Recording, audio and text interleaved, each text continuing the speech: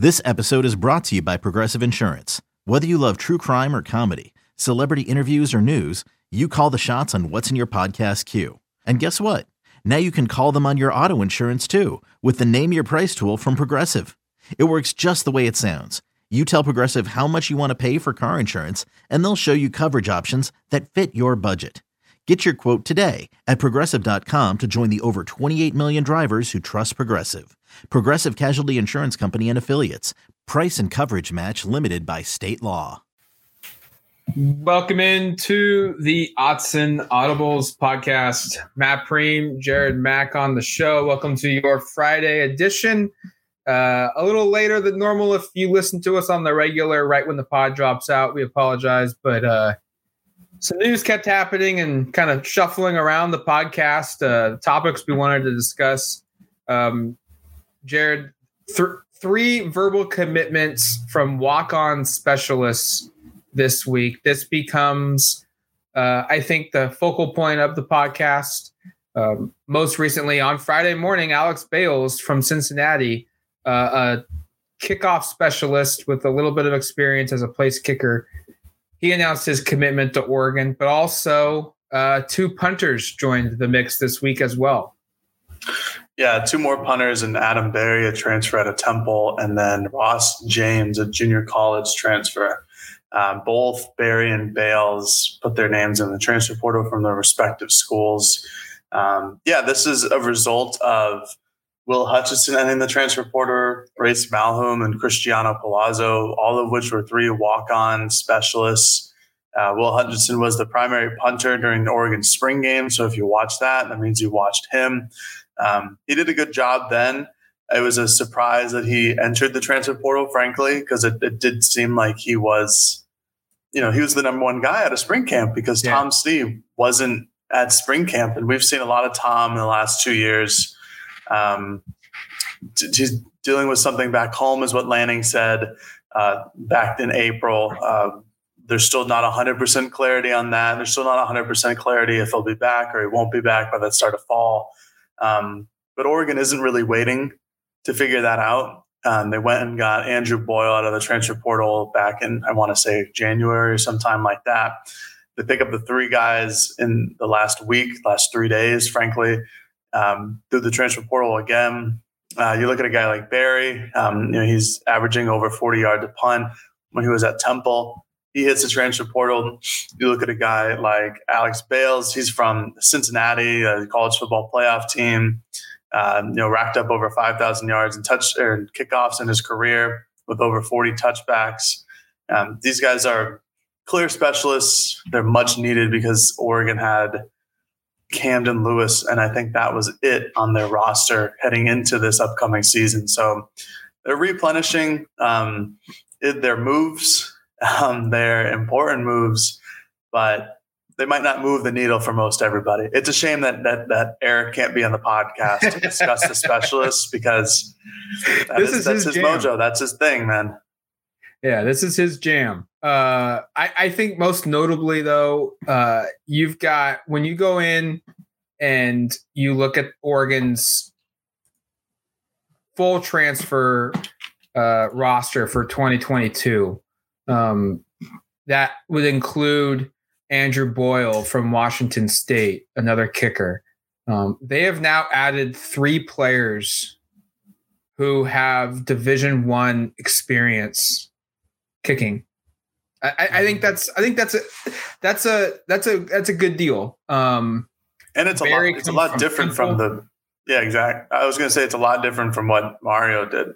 Yeah, where it was a lot of high school kids or even someone like Hank, who came on as a walk-on kicker from the soccer team. Yep. So this is much different with these guys with actual legitimate D1 experience. And these three guys have all played. I think that's something that matters is they're not just a walk-on at another D1 school that just never saw the field.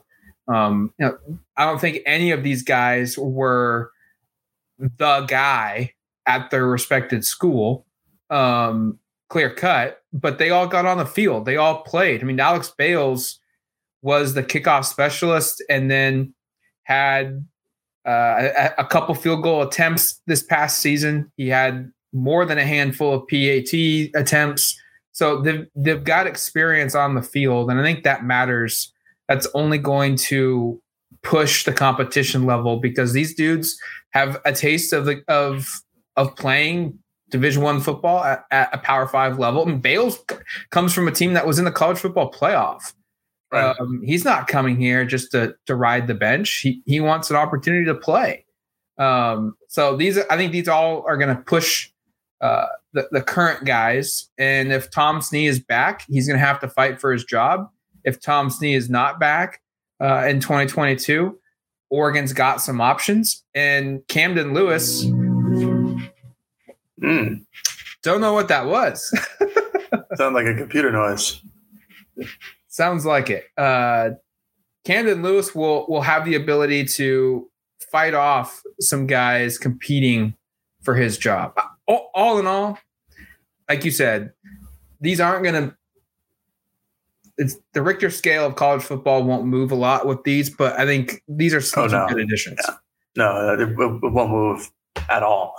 But they are good additions, and I think it's important that you brought up that while none of these guys were like the dudes at their respective school, like most of them were starters. I mean, Adam Berry was Temple's primary punter. Like you said, Alex Bales was at Cincinnati's primary kickoff specialist. And honestly, if I'm an Oregon fan, and the last few years I've been watching kickoffs with Camden Lewis, I'm cool with a kickoff specialist. Yep. Like I think that is maybe it's not worthy of a scholarship spot if you're a football team, but that's worthy of going out in the portal and getting somebody who kind of serves the same purpose as what Camden Lewis can do, but is much better at kickoffs. And again, that's a weakness in Lewis's game. He was very good on field goals last year, which seemed to be a weakness. But again, it adds more competition. The old adage, the iron sharpens iron. Yeah. That's continuing at every position group for Oregon now, including specialists and kickers. All right, let's transition over to some recruiting news on the site. This weekend, Oregon's going to have a couple guys on campus. I think it's pretty important that we mention these because there is a possibility of some flips here. Oklahoma wide receiver commit Ashton Cozart. He's from Marcus High School in Flower Mound, Texas. But the story really here is he's from originally the Pacific Northwest. He's from Washington. This is a kid that moved during his high school season, I believe, or career to Texas. So he has ties to the state of to the Pacific Northwest. He's going to be on campus this weekend. This is important because Oregon has tried to keep this really low under the radar until Friday when it really started to leak out. Oklahoma does not allow other commits to visit schools, or their commits to visit other schools, a la what Peterson did at Boise State and Washington, what Chip Kelly did at Oregon a long time ago. If you commit to Oklahoma, you don't visit other schools. You're done. Cozart is coming to Oregon despite being committed to Oklahoma. And I think this is an opportunity for Oregon to add another receiver. I mean, is he going to flip this weekend? It's possible. I'm not going to say it's going to happen or it's not going to happen, but this is a good move. Looking at his offer list and what Oregon has at receiver, I like this run at a commit. Certainly. Cozart's a good football player. He's a top 200 player in the country. Almost 6'3", 180. Or it certainly doesn't help, or certainly doesn't not help to add more wide receiver talent if you're Oregon. Quick little rant.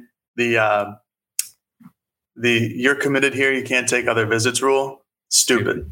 I think it's dumb. I think I'll just stop it there. I could go on for a long time, but Cozart as a flip would certainly set the stage for another recruiting victory for Oregon. Obviously, I think it's really important for Oregon to keep on their hot streak, especially in the class of 2023.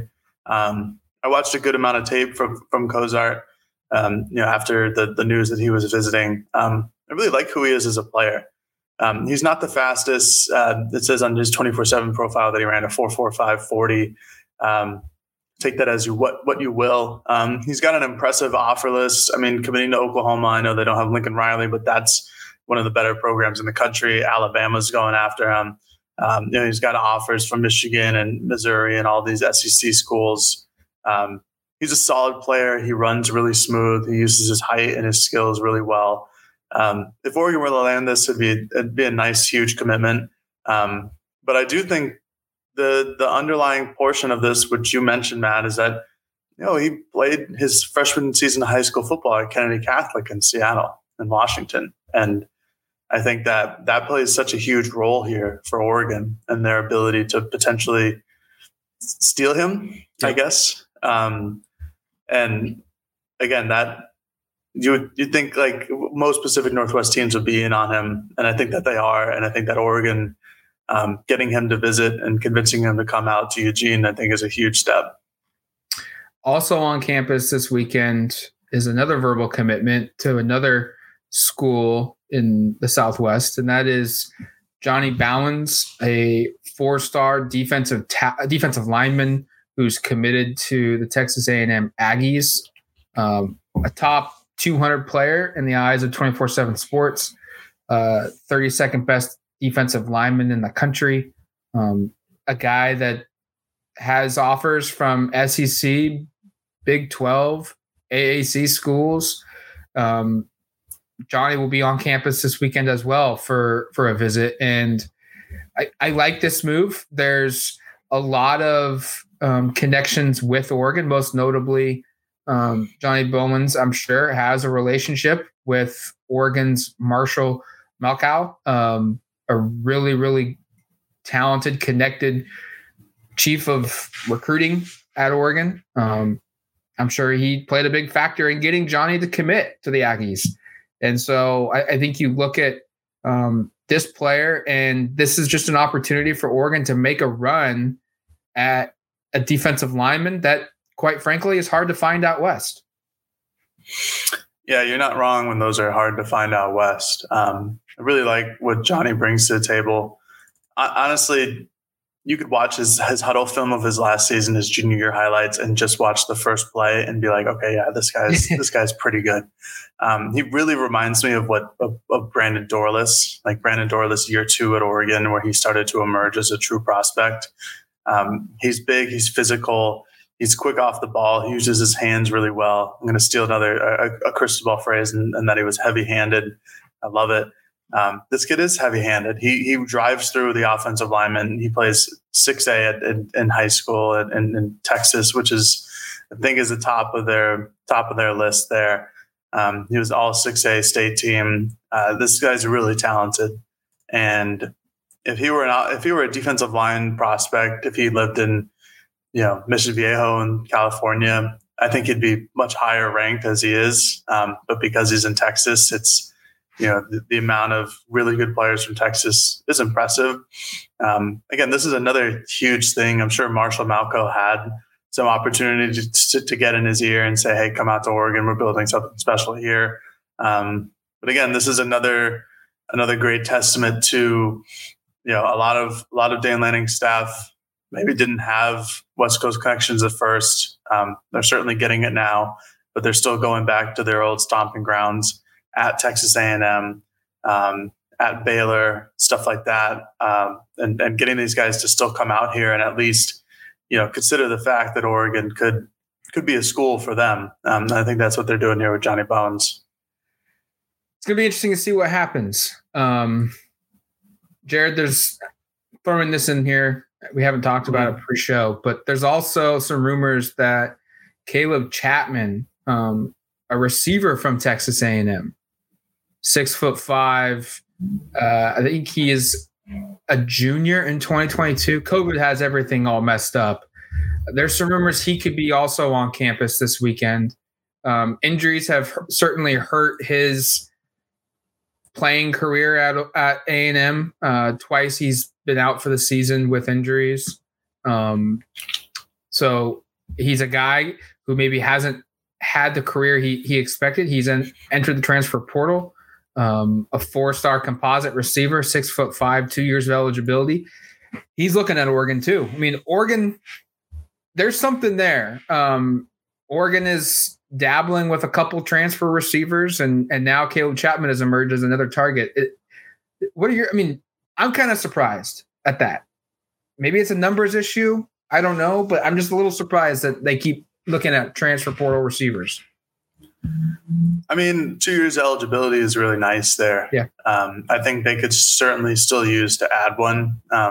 Again, this is what Chapman could probably talk about, his experiences with injuries. And if Oregon goes down 2 wide receivers who go out for, 3-4 weeks at a time, that receiver room looks a lot smaller. And I'd say they're at a good number now compared to where they were.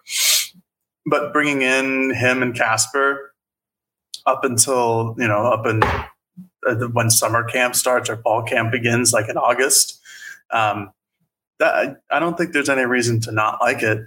There are probably other positions of need. I would wholeheartedly agree with probably need some cornerbacks here, some safeties. But if this is another Marshall Malco type of situation where he knows this guy and there's playing time here, he's a 6'5" wide receiver. You don't find those often. Yes. Those don't grow on trees. If he's healthy and can make an impact, you might as well try to bring him in. He's got 2 years, so that would use a scholarship for both years. But again, if this player is healthy, he's a 4-star recruit coming out of high school.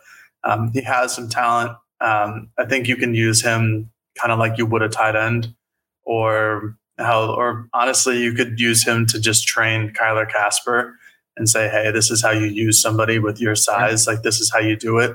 It might not be the worst thing in the world. But yeah, going after a wide receiver is kind of interesting. I wouldn't expect that to be high on their priority list. But then again, Oregon hasn't had an offense that's been really high on wide receivers for the last couple of years. So I'm not accustomed to how important they put a price or whatever it is on a wide receiver. And with Kenny Dillingham's offense and what we saw, at least during the spring game, it's that wide receivers are going to be used, and they want different versions of every type. They want tall and short. They want fast. They want guys who catch the ball in the middle of the field. I'm in for it. This is a kind of a trust the staff situation at first, and maybe it works out for them, maybe it doesn't. But I don't think it would be terrible if they took this guy in. Your Kyle Casper comparison is pretty interesting. That kind of could create like a, hey, Kyler, if you're ready, you're ready, and you'll help. But if you're not ready, it's okay. We don't need you this season. We'd love to have you, but we don't need you. I've tried talking a lot about this in basketball, where you don't want to require a 5-star freshman to be your number 1 or number 2 guy, just because of the pressure, and he's never played college ball before. I think this kind of maybe applies to Casper. So I like that comparison as well. That's certainly one to look into, and maybe that's a reason why they're interested in Caleb Chapman. Let's take a quick break. When we come back, the Pac-12 made some changes to how they will pit Pac-12 championship game opponents against one another, and it's pretty interesting. Introducing the Two-Way V4, where groundbreaking fuel cell technology meets fresh foam cushioning for the ultimate performance. With Fuel Cell, each step feels explosive, delivering unparalleled energy return. Paired with fresh foam, experience maximum comfort throughout the game. Its lightweight textile upper offers support and breathability without sacrificing agility. Whether you're hitting the clutch shot or locking down the opposition, the Two-Way V4 gives you the tools to play at a high level. Learn more and purchase the Two-Way for yourself at newbalance.com. Okay, picture this. It's Friday afternoon when a thought hits you. I can spend another weekend doing the same old whatever, or I can hop into my all-new Hyundai Santa Fe and hit the road. With available H-Track all-wheel drive and 3-row seating, my whole family can head deep into the wild. Conquer the weekend in the all-new Hyundai Santa Fe. Visit HyundaiUSA.com or call 562-314-4603 for more details. Hyundai, there's joy in every journey. All right, welcome back to the Autzen Audibles podcast. Matt Prehm and Jared Mack here on the show. The Pac-12 this week, Jared, introduced a change to the Pac-12 championship game format. They are doing away with divisions starting in 2022. This was always kind of like, hey, it's probably going to be 2023. And like the day one when the legislation was passed by the NCAA that conferences could eliminate divisions, the league shot out a release saying we're doing it and it's happening in 2022. And instead, we're going to pit the two highest winning percentage teams in the conference in conference games to face off in the Pac-12 championship game. And if you go back in history, there's been 11 Pac-12 championship games. And if you go back in history, 5 of them would have had different outcomes. I think it's a smart move. I think it gives the audience, the viewership, the fan bases of every team. I think it gives them more of a reason to cheer in this game. There have been, countless opportunities where what you thought were the best two teams in the Pac-12, or maybe they're from the same division, and they face off against each other. And obviously, one team wins and one team doesn't, and they have the tiebreaker. And then that team that you don't think is as good, heads in to the Pac-12 championship game. Kind of like how Oregon and Stanford would be in the mid to late 2010s, where they'd play each other, and it wouldn't matter who was the better team. On the season, all that mattered who was the better team that night in terms of who could get to the Pac-12 championship game. So again, I think this is a good move. I'm a little surprised that it went immediately right after it was announced. I'd imagine they would take a year. It's gonna be a little sad not having like a real Pac-12 North and Pac-12 South.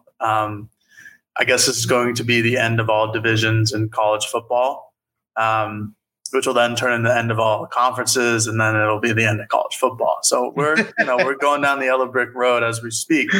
So I'm just kind of interested to see how this will all play out in year one, and if the Pac-12 will A, remember the rules that they created, and B, if they'll figure out a system that will help them. Because I don't know, it could be a fun one to watch them kind of figure it out on the fly. If you're curious about what changes would have happened if they had the system in place from the very beginning, year one, 2011, when Oregon was number 9 and they played UCLA and Autzen, that game would not have happened. And that game would not have been played at Autzen Stadium. It would have been at Stanford. It would have been number 4 Stanford against number 9 Oregon. I think that was a team a lot of Duck fans will argue is the greatest team in Oregon history. That was a loaded unit. They had a ton of talent, and they just couldn't get to the Pac-12. They just couldn't get to the championship game. You also could say in 2012, the next season, that team again would have had a different outcome. This is another one that Duck fans would argue could be one of the best teams ever at Oregon. It was number 8 Stanford taking on number 16 UCLA, and had this policy been in place, the game would have been Oregon-Stanford, because the Ducks were number 5 in the country. They did not make the Pac-12 championship game because they did not beat Stanford in the Zach Ertz game. And back-to-back years, you would have 2 top 10 matchups, Oregon versus Stanford.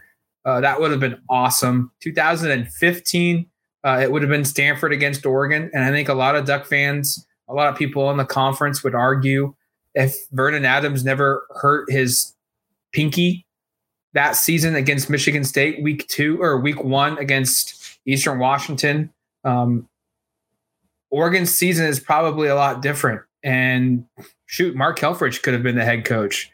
That team was loaded late in the year when Vernon Adams got healthy again. They were very, very good.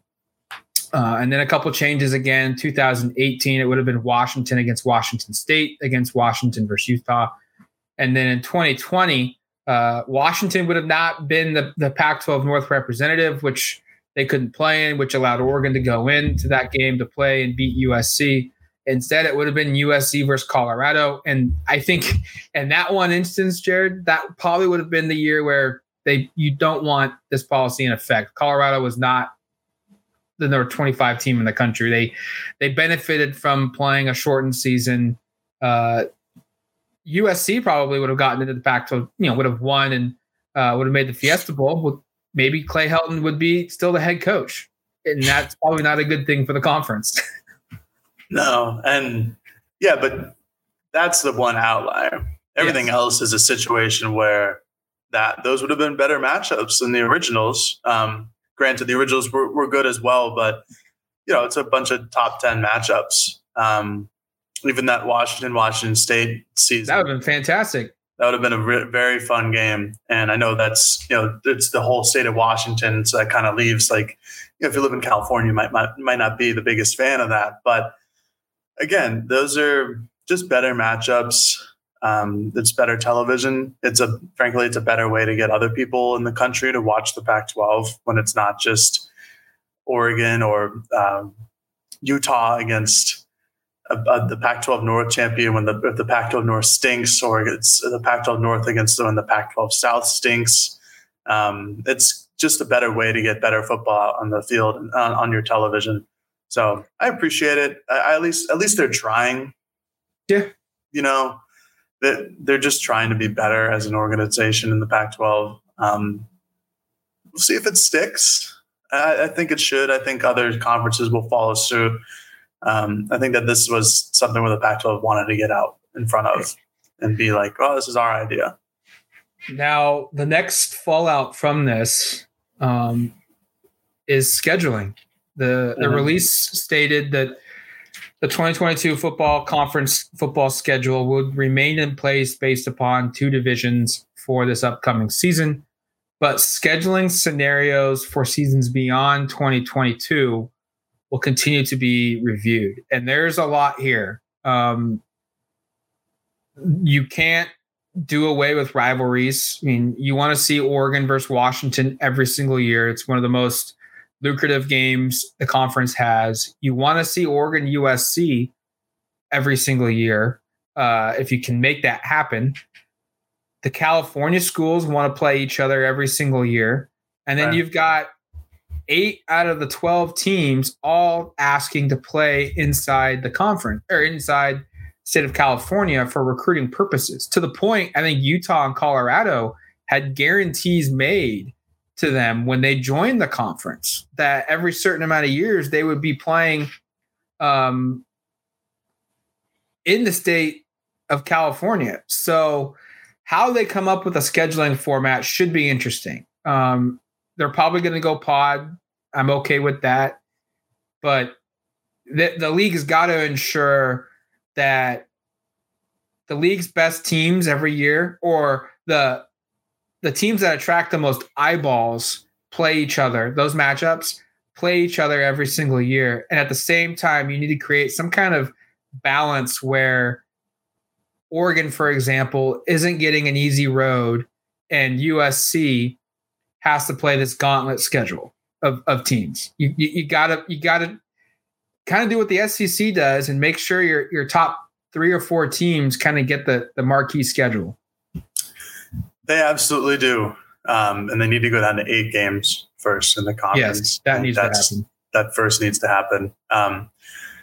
Man, I mean, they do need to have everybody go against each other. The fact that Oregon and Washington, they play every year, that's fantastic. But the fact that Washington doesn't play USC or Oregon doesn't play USC, or they both don't play UCLA every single year or Utah every single year, whatever the case may be, that stinks. That's just money lost for the Pac-12. That's viewership lost. That's great potential games, all-timers lost. They do need to follow the Big 12 and the SEC models where it's if you're Alabama or Georgia or Auburn or LSU, guess what? You're going to play everybody who's really good in the SEC. And it doesn't matter if you're really good, because those games are going to happen. So, and I think that incentivizes teams to stay good.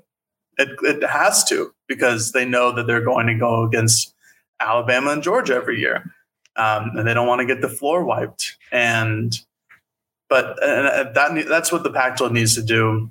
The struggle is, at least for the last couple seasons, is that the Pac-12 wasn't really sure if they would have one of those great teams. The SEC knows that they're going to have Bama and Georgia and LSU and these guys be good teams. They're going to be in the conversation until the end of the year. If the Pac-12 were to do that with their the so-called great teams going into the season, it might not work. It might lead them with, their best team coming out with 3 losses at the end of the year. And so I could see where they wanted to save face and try to give the benefit of the doubt to their best teams, like set Oregon up with a stage to potentially punch their ticket to the college football playoffs with a road game against ASU and a freshman quarterback. But that's the problem, is that sometimes even when it's, it seems like it is scheduled for them to do well, the Pac-12 team doesn't come out on the other side. Yes, that happens far too many times. Yeah. All right, let's wrap it up with this. Maybe the craziest press conference. I watched it live. Jared, did you watch Jimbo Fisher's reaction to Nick Saban's press conference live, or did you catch the YouTube version of it? I watched all the videos. I didn't watch them live. Just absolutely insane of a press conference. I've been in a couple where you walk out going, "Oh my God, that whole thing was awesome." This was just insane. There's no really way to describe it. If you somehow missed it, the night before, Wednesday night, Nick Saban was at some kind of like booster event or something. Yeah. And was on the mic and accused Texas A&M of buying all of its recruits in the 2022 recruiting class. That's why they signed maybe the best recruiting class ever in the recruiting era. They finished obviously number 1. Saban noted that Alabama finished number 2, but he doesn't believe that's going to be sustainable if schools are going to be buying players. He since then has backtracked those comments a little bit, but Jimbo came out on Thursday morning fired up, accusing. He called Saban a narcissist. He was very adamant that he will never talk to him again. Said that Saban is a bad person, essentially. Huge blow up story, and I think why are we talking about this on this podcast? I think we're starting to see cracks in the parity across college, the lack of parity in college football. Yes, A&M and University of Texas are 2 of the richest programs in the country, if not the 2. They have insane boosters with massive oil money. That is some context you need to know. But we're starting to see recruits take advantage of the opportunities that they have ahead of them and not go status quo and just go to the 3 or 4 best schools in college football. And I think this is yet another sign that, hey, some of the blue bloods are getting a little feisty here because other schools are starting to land players just, for various reasons, NIL, playing time, coaches, what have you. And, we're starting to see a very slow drip of talent distribution spread out across college football. Yes. I thought it went a different way. Okay. I thought maybe mine's a little more conspiracy theory here, but to me, it sounded like Nick Saban was asking for money from his boosters. Ooh, that could be it. Because, and I say this because Saban went out and he didn't accuse Texas A&M of cheating or breaking any rules. Correct. He said that these are the rules that are in place and they took advantage of it. But it was interesting that Saban specifically mentioned people schools and players basically by name and mentioned that Travis Hunter of Jackson State got $1 million, which he denied on Twitter. It was out there that he might have gotten it. We'll probably never know if he ever got $1 million, but Saban directly mentioned him by name and the price tag that he got. Or a player from Miami got $400,000 over 2 years. Which we know is true because the guy that paid him told us all. Right. It was interesting, though, that he mentioned those specific price tag figures where it's like Saban was basically like, well, they could get the number one player in the country for $1 million. Did you hear that? Did you hear that, boosters? All I need is 1.2. That's all I need to get the number one player in the country for next year. Did you hear that, boosters? 400,000 over 2 years. We can't do 600,000 over 3. Make it more. That's how I took it. I think Saban really messed up by mentioning people by name. Yes. If he's, old man yells at cloud, the Simpsons meme. I get that. He was that like 6 years ago when he complained about the up-tempo offense. Yep. What are they doing now? Up-tempo offense. They have a Heisman quarterback in Bryce Young. They have a Heisman wide receiver just 2 years ago in Devontae Smith. I think it'll all change. I think it's all kind of just for show. I think the rest of the country is just going to continue to move on and play by the NIL rules. And I also think Alabama 100,000,000% plays by the NIL rules. Like Bryce Young has like $1 million deal down there in Tuscaloosa. And I think another fun thing was like all the players who talked about how kids at both schools were basically being paid before NIL. Yeah. And like kind of admitting that happened. I mean, we all knew that happened. Yep. I mean, I can't tell you the reason why a former Alabama quarterback who now plays for the Miami Dolphins, why he had his whole family somehow get up and move from Hawaii to Tuscaloosa and have a house and everything like that at Alabama. It happens, and I think everybody knew it, and I don't think that a lot of people cared. I think Saban is really upset that he doesn't have the number one recruiting class and now has to go against Texas A&M, who isn't, I would say 100% isn't at the same level as Alabama is on the football field. When he has to go against Georgia, I don't think it's that big of a deal. But now that A&M has entered the fray with that money, I don't think that he's a big fan of it. I did look up public school endowments because clearly schools with money are going to help here. And the UT system and Texas A&M University system are the highest. But it's interesting after that because these are schools that should make a difference in NIL because of the money that they have, but just kind of don't. You have like University of Pittsburgh and UNC Chapel Hill, Washington, Wisconsin, Michigan State. Like there are a lot of, schools that have a lot of cash behind them, but not a lot of it's going to football. Yeah. And I think that's the major difference. This also was something that I thought was hilarious because I don't think Jimbo ever once denied that his recruits got NIL deals. It was just that Texas A&M didn't give them those deals, didn't buy those players. It was the collective. Right. He has the third party. Yeah, that he has no idea of what they're doing, which is kind of funny.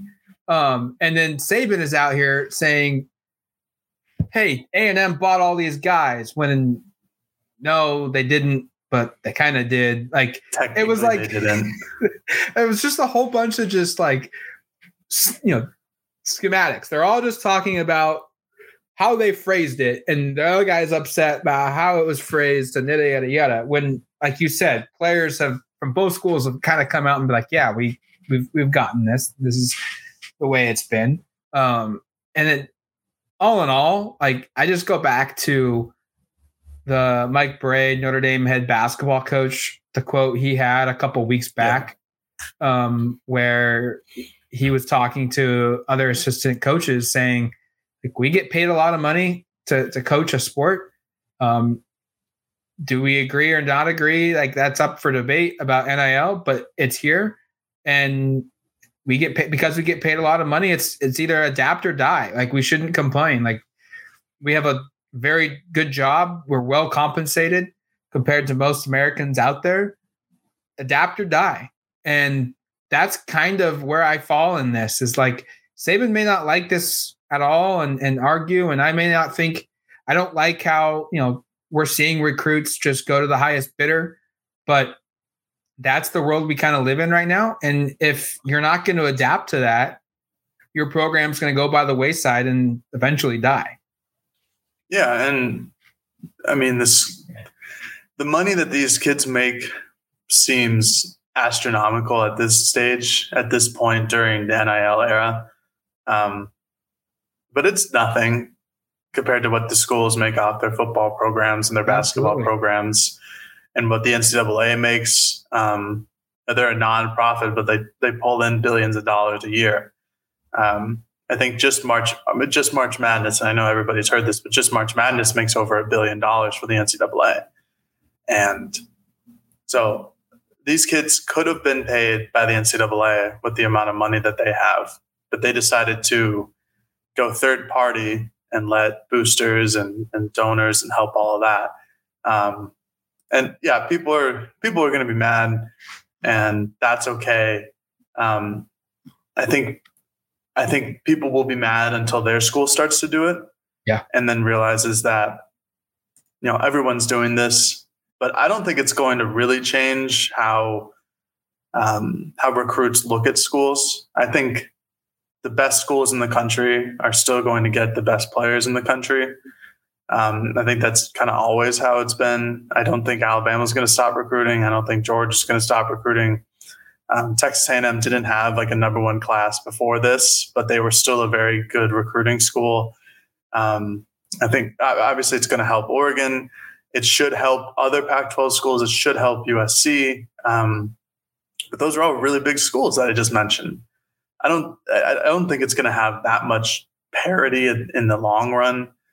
And I think the market will correct itself. I think NIL will be a thing in the past in a couple of years, maybe because states and their legislative branches change the rules because someone complains too much that it's not fair.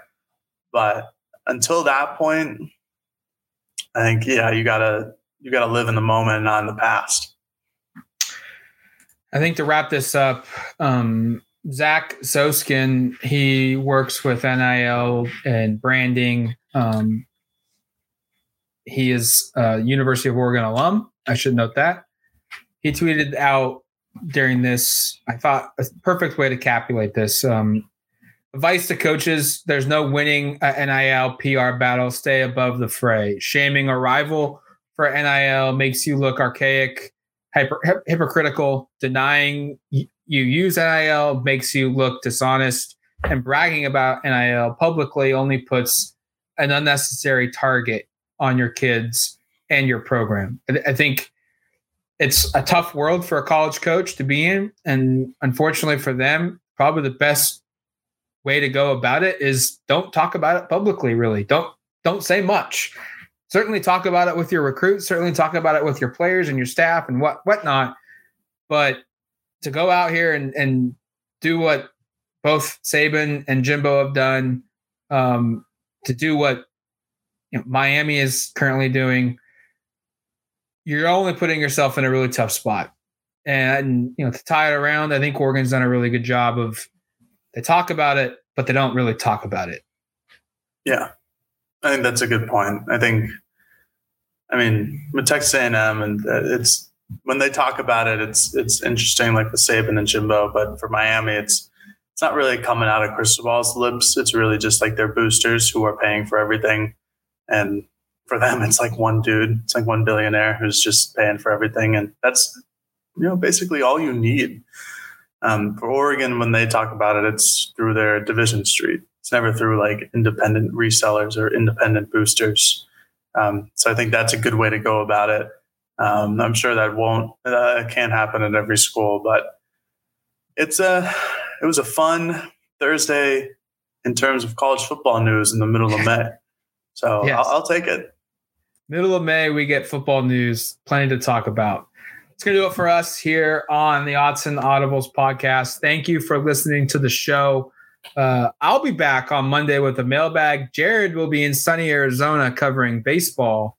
But we will get Eric back on the podcast for our Monday mailbag. Until then, thanks for listening. We'll talk to you soon. Peace. Survivor 46 is here, and so is On Fire, the only official Survivor podcast, and we have a twist this season. The winner of Survivor 45, Dee Valladares, will be joining us every week. We're going behind the scenes of the biggest moments, the how and the why things happen, and the strategy and analysis you can only get from someone like me, a Survivor winner. Listen to On Fire, the official Survivor podcast, wherever you get your podcast. Should you ever set foot outside of them hotel, you will be shot. Don't miss the new Showtime limited series based on the international bestseller. For the last 4 years, I've been A prisoner. Why are they keeping you here? Starring Emmy Award winner Ewan McGregor. This is the brave new world that you dreamt of. Be very careful. You are still a prisoner here. Everything in this new world comes at cost. This is still my country. A Gentleman in Moscow, now streaming on Paramount Plus, only with the Paramount Plus with Showtime plan.